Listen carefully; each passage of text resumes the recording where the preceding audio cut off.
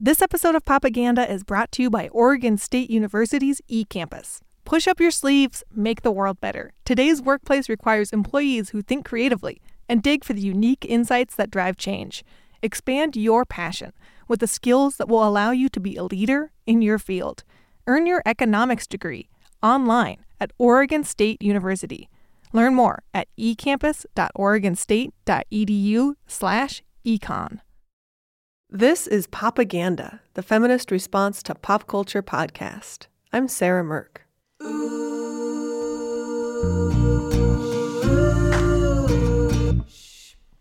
Silly me, why haven't I found another?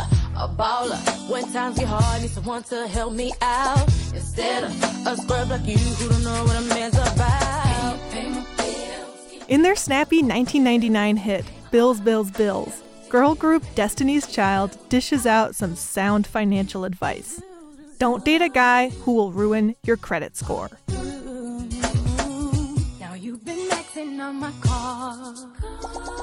Pay me back credit, buy me gifts with my own names. Haven't paid the first bill, but you're steady heading to the mall. Going on shopping sprees, perpetrating to your friends that you be falling. With a flashy beat behind them, the ladies of Destiny's Child walk through several very mundane financial situations. Your boyfriend borrows your car all day and then doesn't even fill it up with gas? That's a jerk move. Then he borrows your phone, calls a bunch of people, and doesn't pitch in to pay the phone bill? Red flag. Dump him and date a guy who can pull his own weight. A baller. When times get hard, need someone to help me out. Instead of a scrub like you who don't know what a man's about. Pay the bills. It's rare to have our pop culture be this explicit about the relationship between money, gender, and equality. But Bills, Bills, Bills speaks to something real. Gender and race shape our financial lives. And obviously, women usually get the short end of the stick. We fight an uphill battle not only against mooching boyfriends, but against unequal pay and unfair labor laws. Although the way gender impacts our economy is often unspoken, it's baked into the framework of capitalism. And it affects everything from how much we get paid over the course of our whole lifetimes to what shampoo we buy day to day. That's why money is the theme of our summer print issue of Bitch magazine. The issue, which should be arriving in subscribers' mailboxes right about now, digs into what movies, books, and TV tell us about how money works. On today's episode, we're highlighting awesome work from the money issue, including getting some financial advice about what not to do in your 20s, taking a critical look at freelancing, talking about the politics of the fair trade movement, and hearing why cigarettes were once called freedom torches. Stay tuned. I hate the capitalist system, and I'll tell you the reason why. It has caused me so much suffering and my dearest friends to die. Well, I know. The problem with most financial websites, in my opinion, is that they're A, oppressively upbeat, and B, usually geared toward rich people. The Billfold is the money website for us anxious commoners. Started in 2012 by two 20-something friends, the Billfold features essays and interviews about everything from when to tip to the economics of addictive Japanese cat app Neko Atsume. Pro tip, they're trying to get you to pay for more fish for tubs. I wrote about the Billfold in the Bitch List in the money issue of Bitch magazine, and I thought I'd call up the site editor, Ester to get some financial advice that she learned the hard way in her 20s. Yes, I have two very key pieces of advice, and they're pretty different. On the personal finance side of things, I would say start an IRA as soon as possible. Scrape together the minimum required. Do it through Vanguard or a place that you trust, and then contribute as much as you can every year, starting whenever you can. That was the best advice that my father gave me when I was starting out. And then the other piece of advice, which is a little more holistic, is to go into the right career. Because if you try the wrong career first, or if you choose a career for the wrong reasons, you are probably going to lose your first job or two out of college. And you might very well lose your first job or two out of college anyway, but you can sort of skip a lot of that hassle if you don't choose the wrong place to work in the first place. But, how do you know what the wrong place to work is? I mean, obviously people aren't going to go out and say, like, I want the wrong job. Exactly. Of course not. But I think a lot of us choose a job based on the wrong criteria. We choose jobs that sound exciting and fields that seem sexy, fields that seem like they would be fun places to work. And in actuality, the most important thing is, can you respect your boss? Can your boss respect you? If you work in a place where your boss does not respect you and or you don't respect your boss, it doesn't matter how exciting and sexy and fulfilling even the field is. You're going to have a horrible time day to day. And you might well do a horrible job at your day-to-day tasks and end up losing your job. So it's much more important ultimately to find a place where you are a good fit, not the place that sounds best when you talk about it at a party. So did you ever get fired from a job in your 20s? I wouldn't say fired. I was asked to leave a couple times, yes. From my first couple jobs, it was a really important part of my education. And I learned a lot from those two experiences. But what I learned primarily was don't try to work in entertainment. Don't do something that just sounds sexy and exciting, but is soul-killing on a day-to-day basis. So you got let go, but it totally is okay. I feel like getting let go from a job, that's what everyone fears and could like be crushing to you if you're 22. Oh, it is absolutely crushing. I did not have a trust fund. I had nothing to fall back on. And I was always such a good girl. I'd never lost a job before. I'd never even gotten detention before. And all of a sudden, I was filing for unemployment. It was terrifying, but it was also really important to learn that I could bounce back from that. I could get another job and then another job and another job. And ultimately, it would be fine. Ultimately, I'd be able to tell the story of my employment history in a way that made it sound funny and even important that I lost those first couple of jobs rather than just tragic and awful.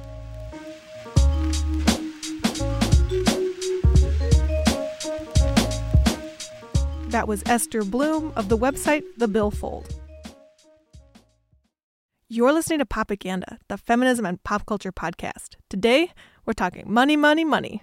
It's the theme of our current print issue. Consumerism is complicated. On the one hand, buying stuff can feel empowering. I remember the first time as a teenager that I got a paycheck and was able to buy something with my own hard-earned money. I think I probably spent most of my first paycheck on tacos, but it didn't matter. There was that rush, that thrill of, this is mine, all mine. But why does that feel so good? And what unseen forces push us to buy one thing instead of another? That's what Bitch Media creative and editorial director Andi Zeisler explores in her essay Empowertize Me, which looks at the history of advertisers co-opting feminist language to sell stuff like cigarettes. A longer version of this essay is featured in the Money issue of Bitch magazine, as well as in Andi's brand new book, We Were Feminists Once.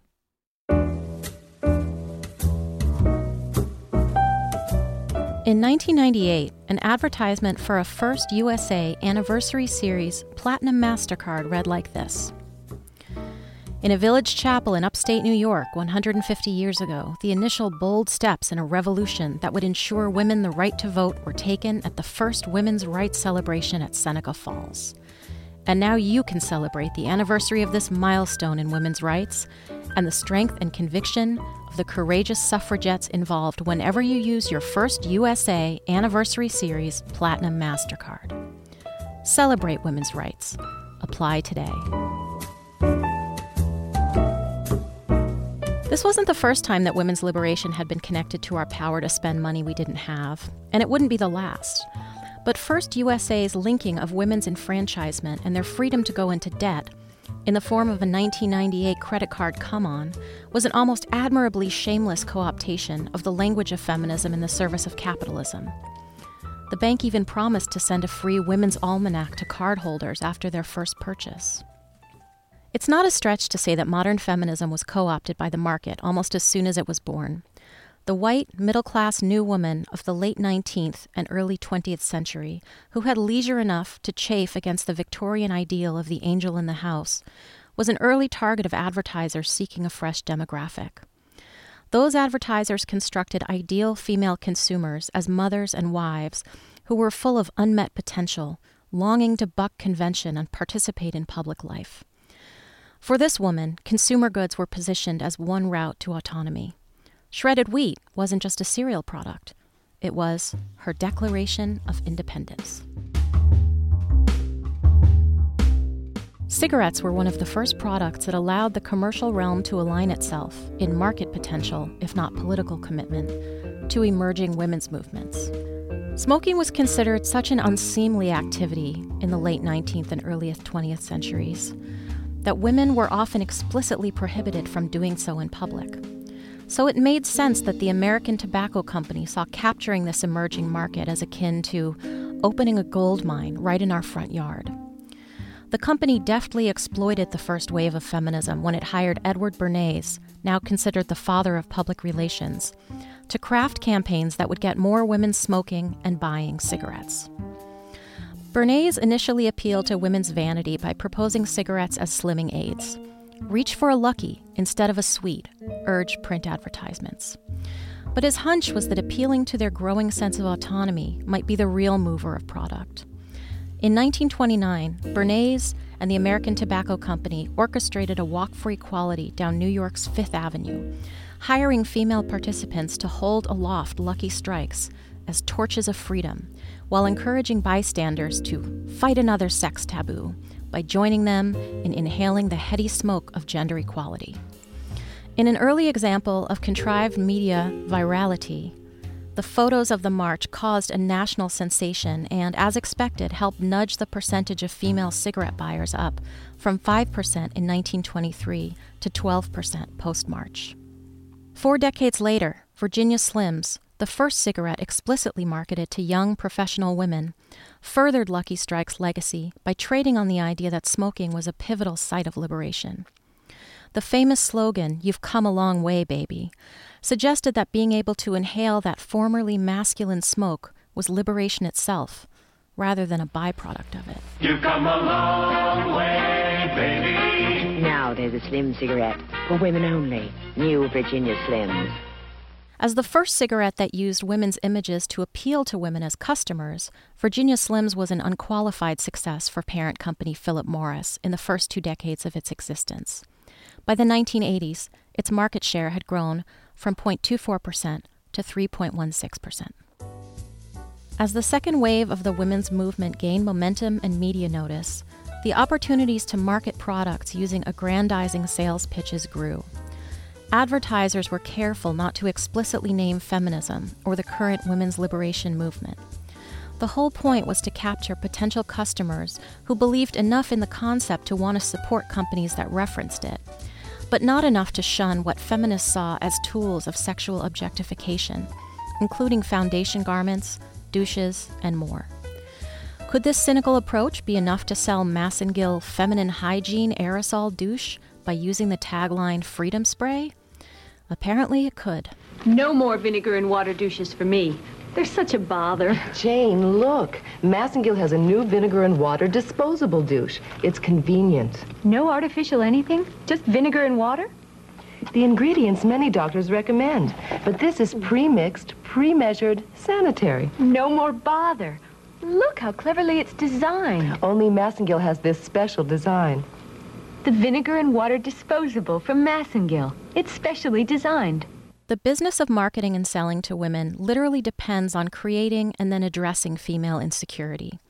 And part of the revelatory potential of women's lib involved rejecting the marketplace's sweet-talking promises about life-changing face creams and shampoos, not to mention the entire premise of women as decorative objects.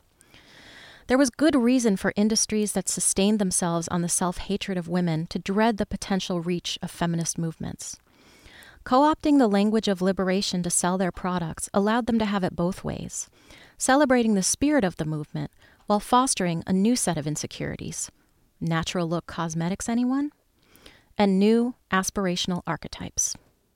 Is she calling my douche outdated? Face it, it's an antique. Massengill just came out with a brand new cleansing design. So? I used it after my period. That's the test. And? You feel a lot fresher. New Massengill, because it's your body, that's why. Charlie, Revlon's perfume for the new woman that launched in 1973, was the first American fragrance to become a blockbuster, in part because it was Revlon's first to target women under 35. Charlie's iconic ad was a major part of its appeal. In it, model Shelley Hack jumps out of a Rolls-Royce and strides confidently down the streets of New York City in a kicky pantsuit, embodying all the freedom and confidence of the women's movement with none of the baggy clothes or scowling. The accompanying jingle assured potential buyers that this was the fun kind of liberation.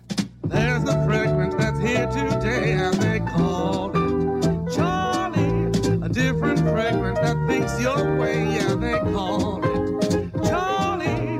Kinda young. The Charlie girl didn't so much reflect the new vision of young, liberated white femininity as it did present it as a superior alternative to actual feminist activism.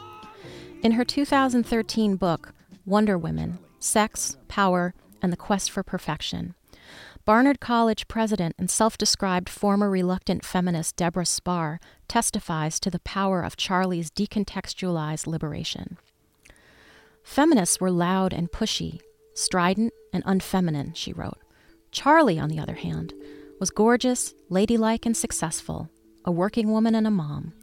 Who needed feminism if you could have Charlie? For women like Spar, Hack's embodiment of liberation was much more alluring than the real-life agitators who made her possible. And that attitude, goosed by the product and embraced by its consumers, helped lay the groundwork for today's marketplace feminism, in which image is removed from theory and the fun kind of liberation is the most valuable. The history of drawing on feminist language and theory to sell products has been driven by the idea that female consumers are empowered by their personal consumer choices. Indeed, that choice, rather than being a means to an end, is the end itself. The idea that it matters less what you choose than that you have the right to choose is the crux of choice feminism, whose rise coincided with the rapid, near-overwhelming expansion of consumer choice that began in the 1980s. Consumption, always associated with status, became elevated as a measure of liberation and swelled with the self-obsession of the privileged but insecure. As neoliberal, greed is good, if I have an umbrella it must not be raining rhetoric became the common tongue of the overclass, luxury beauty products, designer labels, and exercise regimens like buns of steel became liberatory achievements rather than mere consumer goods. The representations of choice in a time of tacit post-feminism translated neatly into what could be called empowertizing, an advertising tactic of lightly invoking feminism in acts of exclusively independent consuming. Empowertizing builds on the idea that any choice is a feminist choice if a self-labeled feminist deems it so, but takes it a little bit further to suggest that being female is in itself a constant source of empowerment. The ego, already so key to effective advertising, is indispensable to empowertizing, with its emphasis on the personal cell that takes the focus off objective value and places it firmly within the buyer's sense of individual mythology. Ads that portrayed women as constantly fiending for chocolate, for instance, were part of the monetization of women's lib in the 1960s and 70s.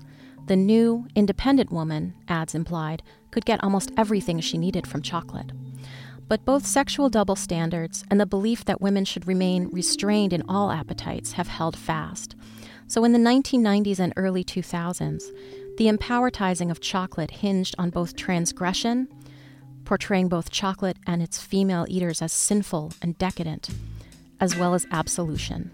Only a chocolate this pure can be this silky and make you savor, sigh, melt.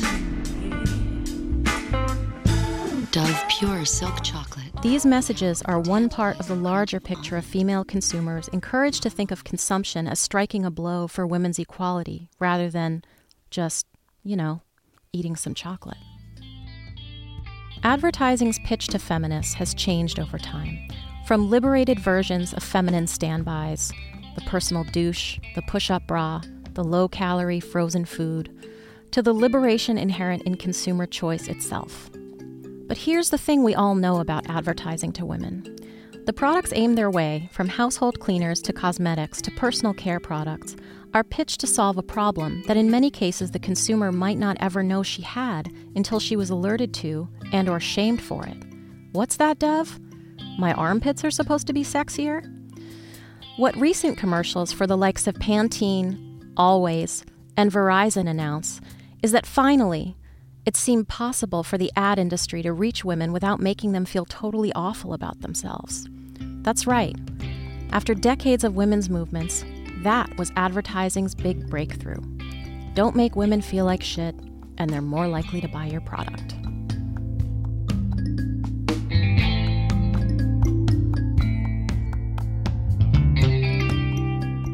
That was Andi Zeisler reading her essay, Empowertize Me. See the full version of that essay in the Money issue of Bitch magazine and in Andi's new book, We Were Feminists Once.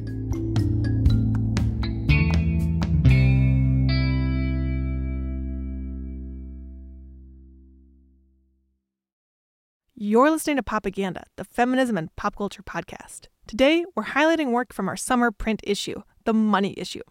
For the issue, writer Bani Amor looked at the racial and gender politics of the fair trade movement. In this interview, she talks to Bitch Media associate editor Amy Lamb about her article, Spend and Save, the narrative of fair trade and white saviorism. Hi, Bonnie. I'm so excited to be talking to you today. Thanks for inviting me. I'm excited too. Thanks, Amy. Yeah, of course. So I really admire your work and have been following you for a long time. And I was just so stoked when you had pitched a great piece for the magazine. But before we talk about that piece, I guess I just want to talk more about your background. And so you have a blog. It's called Everywhere All the Time, Decolonizing Travel Culture.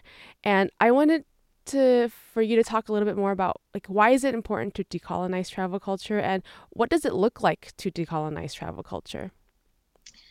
That's a great question. It's a question of everything, of all the work.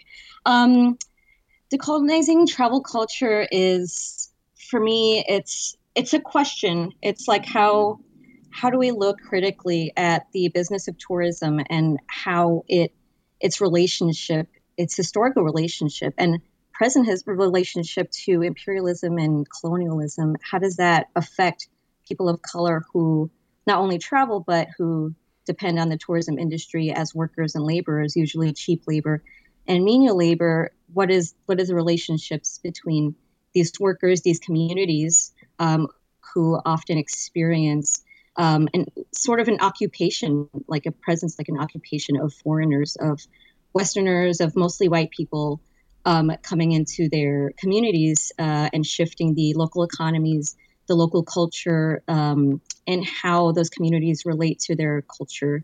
Many times, indigenous cultures.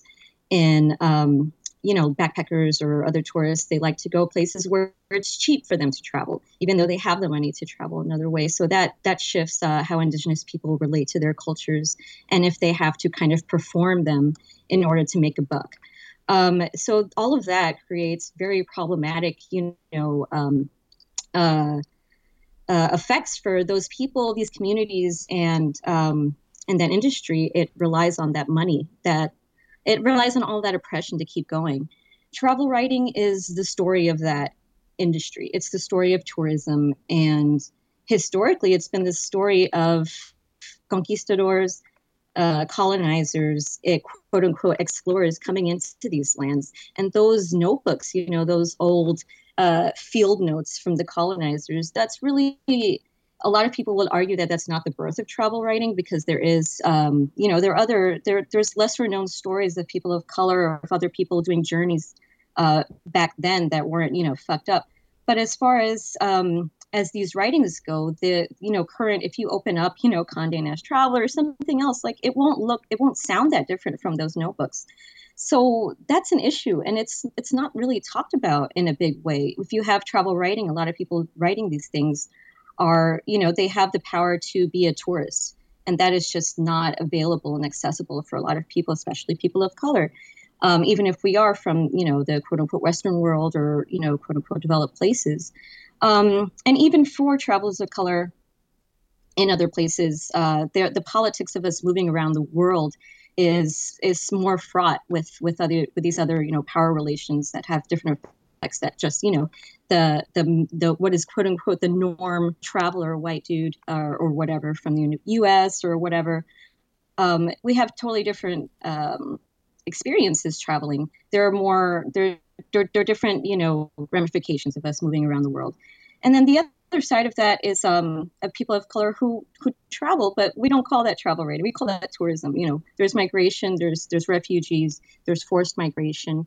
All of these things are happening in conjunction with the story that is travel writing that really supports the industry of tourism. So all of that, for me, getting to deep into these issues, into these questions, and challenging those power structures is a big part of decolonizing travel culture, as well as kind of reclaiming the voice of who is telling the story about these places around the world.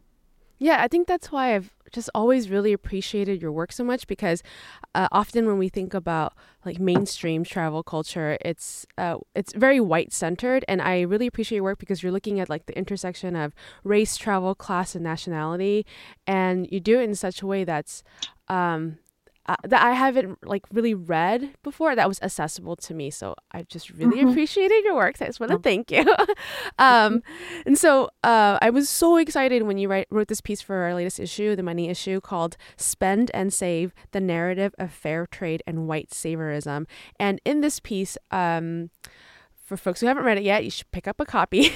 It's so I was so excited when you pitched this because it really kind of put into words and had a deep analysis of the issues that I felt about like fair trade industries and like fair trade markets or branding, but I didn't have all the right words and to express my feeling about them.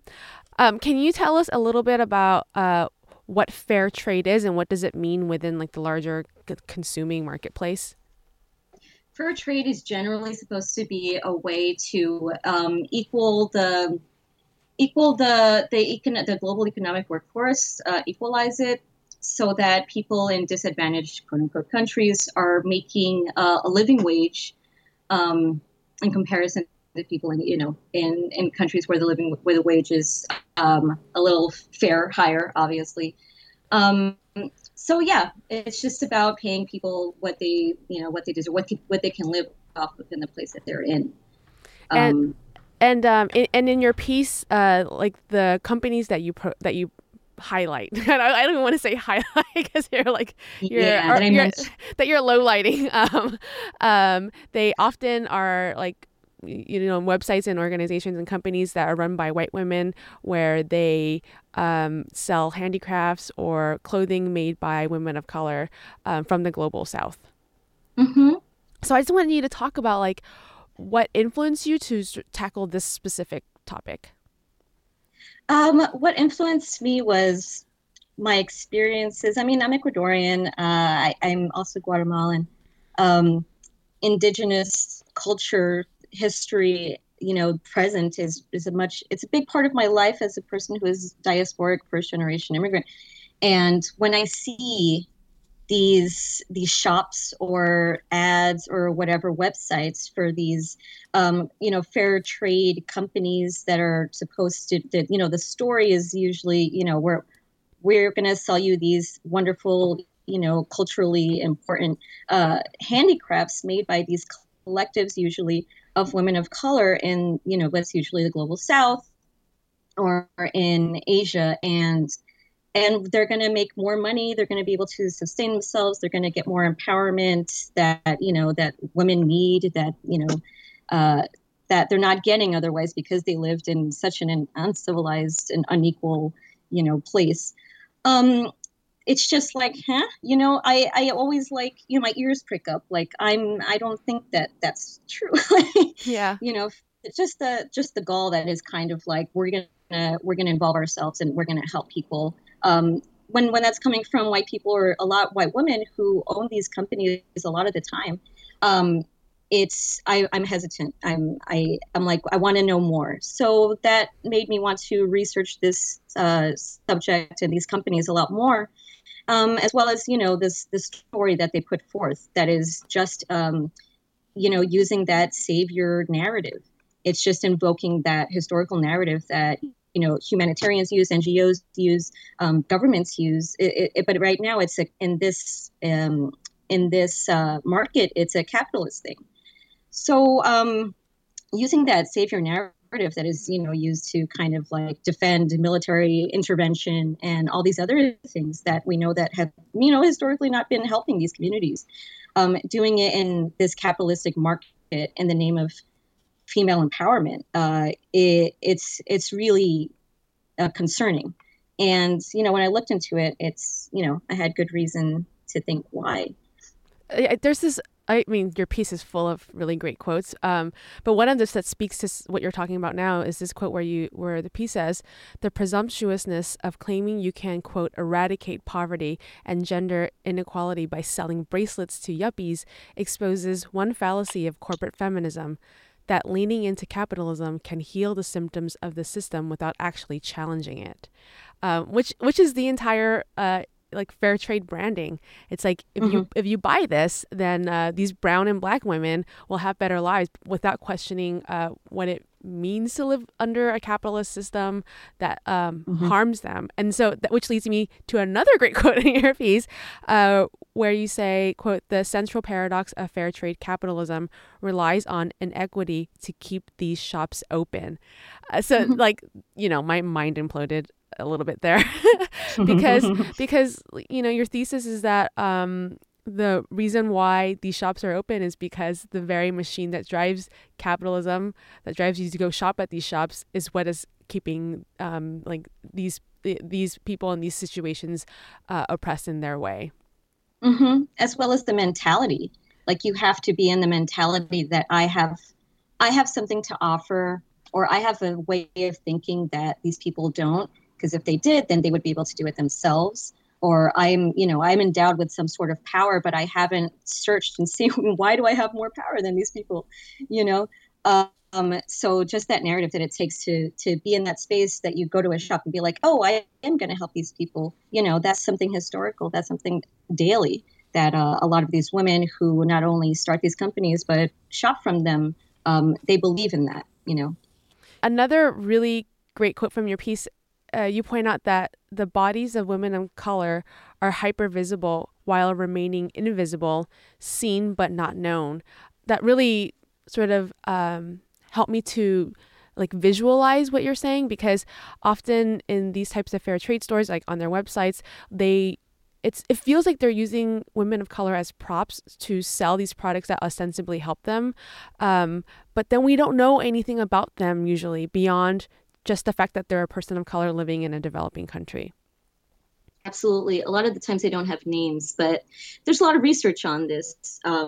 They've done research to see how people react to the images, to the names, how much of the story that they need, because a big part of a lot of these websites, these companies who have their websites where people can buy these things off of, is, just giving a little blurb. And those blurbs of the workers, the artisans, the women they're almost all the same. They're just so identical that you get the idea that they don't really think of these people as who have, totally different lives and personalities and are facing different kinds of oppression and just different difficulties in their lives. It's just like this one woman, the global South worker, and the sexism that she experiences through capitalism. It's just, it's very sad, and it's like, it's meant to be like this sappy image that gets, white people and their white guilt, it monetizes it and they capitalize off of that. So what can people do to sort of support marginalized folks, but without supporting this system of capitalism? It's super difficult. Right? I was like, tell me, how do you make world peace? That's right. Absolutely. I mean, it's huge because I think some of these critiques of these companies might seem, the thesis that, that they have to, be involved in the system of capitalism in order to free them of the same thing, and how that doesn't make sense. I mean, it's just one part of it, right? And it's very simple. But the thing is that there could be other ways. There are like other options and other alternatives. And I think not all of these companies are totally shitty and are trying to be fair to their artisans in how they communicate their stories and their lives and how much they pay them, etc. But in general, just this humanitarian by way of capitalism work market, it's going to be, automatically a fail, because you're setting up the people that you're trying to help in, without dignity. There's like, they're not that empowered. It's like something we're going to give to them, not something they're going to claim for themselves. So for me, the answer is always activism. How can we support women in their local struggles in these different parts of the world? And how do we, as people, diasporic or however, white people in the Western world or the quote unquote first world, how can we support that and not omit the political ramifications of our presence in these places, and how we, involve ourselves in their local economies? How can we support them economically without intervening? That's always going to be, an issue at this time in the world where so much damage has been done. So you want to, if you want to get some, crafts made by these women and actually support them, you have to do a little bit of digging and find something that you think seems trustworthy, that treats them with dignity, and it's not just some white woman making a few bucks off of it, and supporting their local struggles.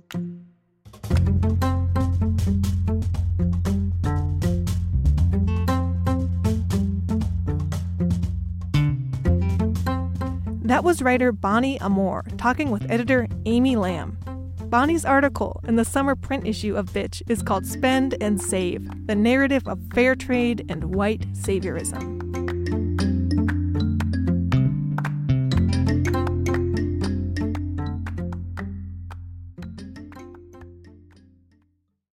You're listening to Popaganda, the feminism and pop culture podcast. Today, we're talking about money. It's the theme for our summer issue of our print magazine, and it's the ongoing theme of our lives, whether we like it or not. Over the past few years, our economy has been changing in a big way, shifting toward a more freelance-based system. A gig economy is what they call it. On my left wrist, I always wear a fancy gold watch. It was my grandfather's, a gift to him from his bosses after he'd worked for a quarter century at the same company. Careers like his, where you stick with the same company for 25 years, working your way up the ladder until they reward you with a watch, are few and far between these days. Instead, people are more likely to work as contractors or freelancers, glomming together 2 or 3 jobs to make a living, or jumping from short-term position to short-term position. In the Money issue of Bitch magazine, freelance writer Sarah Gray looks at how the gig economy impacts women and people of color. Here, she reads an abridged version of her article, Between a Boss and a Hard Place.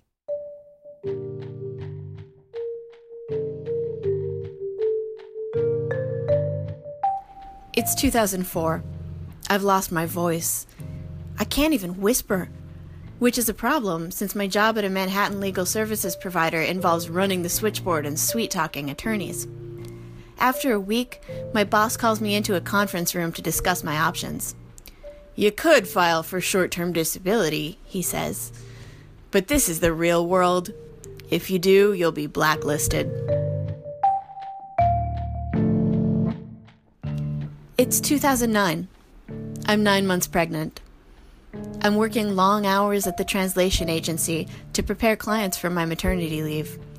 My boss has granted me 2 weeks' pay, a generous offer by U.S. standards. And my partner and I have saved up what we hope will be enough to get us through 3 months without my salary. It's 2010. I'm having an abortion. My daughter is 5 months old. I've just returned from maternity leave, and I'm working a split shift. I don't get much sleep, and I can't seem to concentrate on my job. Part of me wants this second baby, but I know it would mean getting fired. And who would hire a pregnant woman? It's 2015. My daughter has a fever. I take the afternoon off to take her to the pediatrician. I'll be working late into the evening, but I'm a freelancer. I can make my own hours as long as the work gets done on time.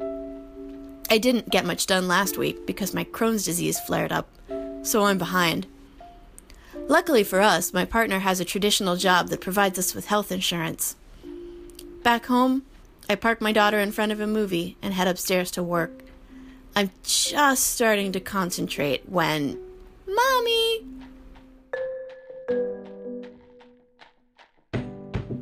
The gig economy, the freelance workforce, the precariat, whatever you want to call it, there's no question that all over the industrialized world, traditional full-time employment is giving way to independent contract-based labor.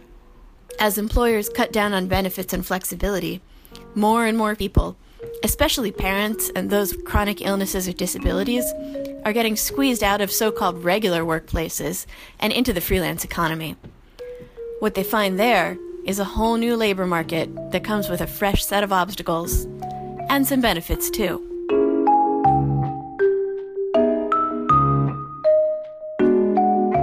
While magazines like Fast Company and Inc. love to cheerlead the growth of entrepreneurship and small business, the truth is a little more complicated. It isn't that the spirit of capitalism and the Protestant work ethic have suddenly overtaken the masses.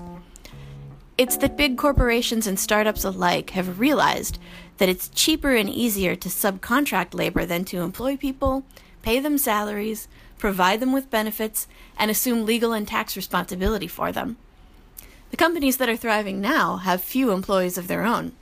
Uber, for example, didn't invest wads of capital in buying a fleet of vehicles and hiring drivers. It simply built a platform through which independent drivers with their own vehicles could find paying fares. Similarly, startups like Handy and HomeJoy provide apps where independent workers offer services like house cleaning and furniture assembly. In industries where technically independent workers often have to pay fees to the house for the privilege of working, like hairdressing and sex work, many are instead venturing out on their own. And in positions where workers have traditionally been in-house and even unionized, like newspaper journalists and college professors, freelancing in various forms has become so common that full-time employment can seem almost quaint. From the corporate perspective, this is genius. More profit, less responsibility, and a much smaller investment. From the worker's perspective, however, it's bleak. Where there were once good union jobs that could support a family, there are now only gigs to be chased, constantly. 53 million Americans, 34% of the nation's workforce, are now classified as freelancers. That number spiked in 2008 and 2009 as the global economy slid into recession and U.S. employers stopped hiring and started firing. Faced with few prospects for employment, workers of all kinds began taking on freelance jobs, part-time or full-time. It's now common for people who used to be, say, union grocery store workers to deliver groceries for Instacart as independent contractors. About half the freelance workforce is classified as self-employed, meaning they operate some sort of business. The other half consists of temporary and contingent worker, most of which involves low-paying service work and manual labor. Corporations no longer need to invest in recruiting and maintaining a skilled workforce and keeping it satisfied. There's no incentive to tend to or even acknowledge workers' humanity when there's an army of replacements standing at the ready. While the U.S. economy has, at least by some formal measures, begun to recover, official unemployment is now down to 5.5% from a high of 10% in 2009. Wages have remained stagnant, and the trend toward outsourced, casualized labor has only increased. This often involves deprofessionalizing once prestigious jobs. The American Association of University Professors, for example, has found that more than half of university faculty are now classified as part-time contingent labor, despite working more than full-time hours. In 1969, just 21% of college teaching jobs were non-tenure track. In 2013, that number had jumped to 66%. So what does this mean for women? In the 70s and 80s, career feminists focused on getting women equal pay and a seat in the boardroom. But the Equal Rights Amendment failed to pass, and the pay gap has persisted, particularly for women of color. Some women have indeed made it into the higher echelons of the corporate and political worlds, such as Facebook's Sheryl Sandberg, whose best-selling book Lean In urges women to focus on career advancement. However, this brand of feminism tends to have a blind spot when it comes to class. Yahoo CEO Marissa Mayer, for example, drew criticism when she had a nursery built in her office for her newborn child, but banned her employees from working from home. So here's the equation. We've got lack of paid maternity leave, plus inadequate sick days, plus little flexibility, plus unequal pay that doesn't always cover the cost of childcare. It doesn't take a math whiz to realize that this combination squeezes women out of the workplace. As a result, the number of stay-at-home mothers has risen since the start of the millennium. It's now at 29%, according to the Pew Research Center. The number of women freelancers, too, has increased. A Freelancers Union study found that women now make up 53% of the independent workforce. The Bureau of Labor Statistics found in 2013 that, all other things being equal, female freelancers out-earn male freelancers by $10 a week. This suggests that women who were undervalued in more traditional workplaces can earn more when they ditch the boss and take their chances in the freelance sector. That said, the factors that persistently disadvantage women and non-binary people economically don't disappear. Working outside a traditional office setting can mean freedom from a host of gendered restrictions.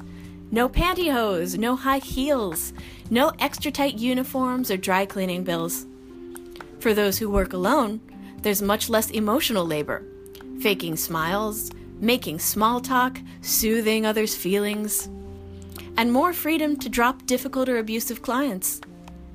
Indeed, the power of consent, of saying no to the projects that smell like trouble and the clients you hate, is perhaps the single greatest advantage to freelance employment, contingent though it is upon an abundance of work. The turn toward a freelance economy isn't a solution for sexism. It won't end the pay gap or discrimination in the workplace, and it can't take the place of real systemic changes to labor law, healthcare, childcare, and the way we view gender. For that, we need mass movements for social change, and an intersectional feminism that incorporates struggles around race, class, disability, and more.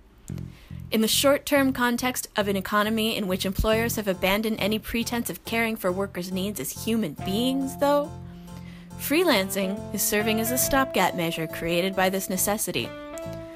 One that, from contract to contract and tax season to tax season, we're figuring out as we go.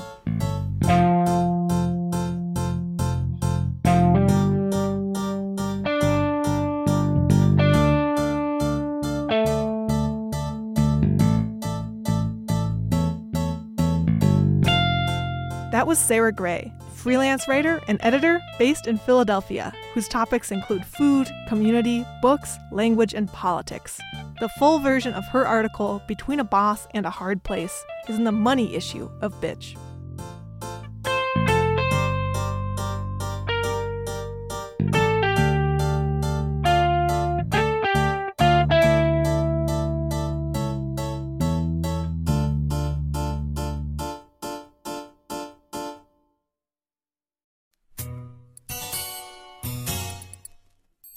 If I was a member of Destiny's Child writing a song about money, this is obviously pure fantasy. I can't sing or dance, but hey, a girl can dream.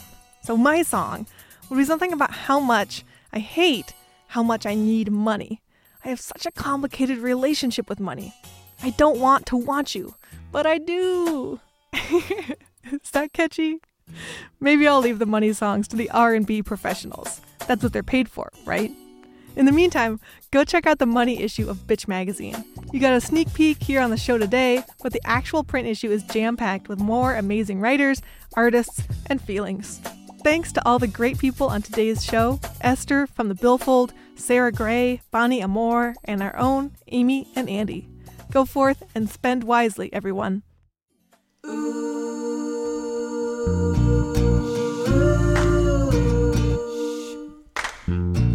This episode of Propaganda is brought to you by Oregon State University's eCampus. Push up your sleeves, make the world better. Today's workplace requires employees who think creatively and dig for the unique insights that drive change. Expand your passion with the skills that will allow you to be a leader in your field. Earn your economics degree online at Oregon State University. Learn more at ecampus.oregonstate.edu/econ. Propaganda is produced by the team here at Bitch Media. Bitch is an independent, nonprofit feminist media organization. We're entirely funded by our Beehive members, subscribers, and like-minded sponsors. So if you like today's episode of Propaganda, please become a member online at bitchmedia.org today. Let us know you liked the show in your order comments. Our jingle is by Mux and Owen Worker. Additional music was provided by Blue Dot Sessions. Look up their creative and minimalist sounds by going to Google and typing in sessions.blue. And the show is produced by Alex Ward at the studios of X-Ray FM, an independent radio station in Portland, Oregon. Thanks for listening.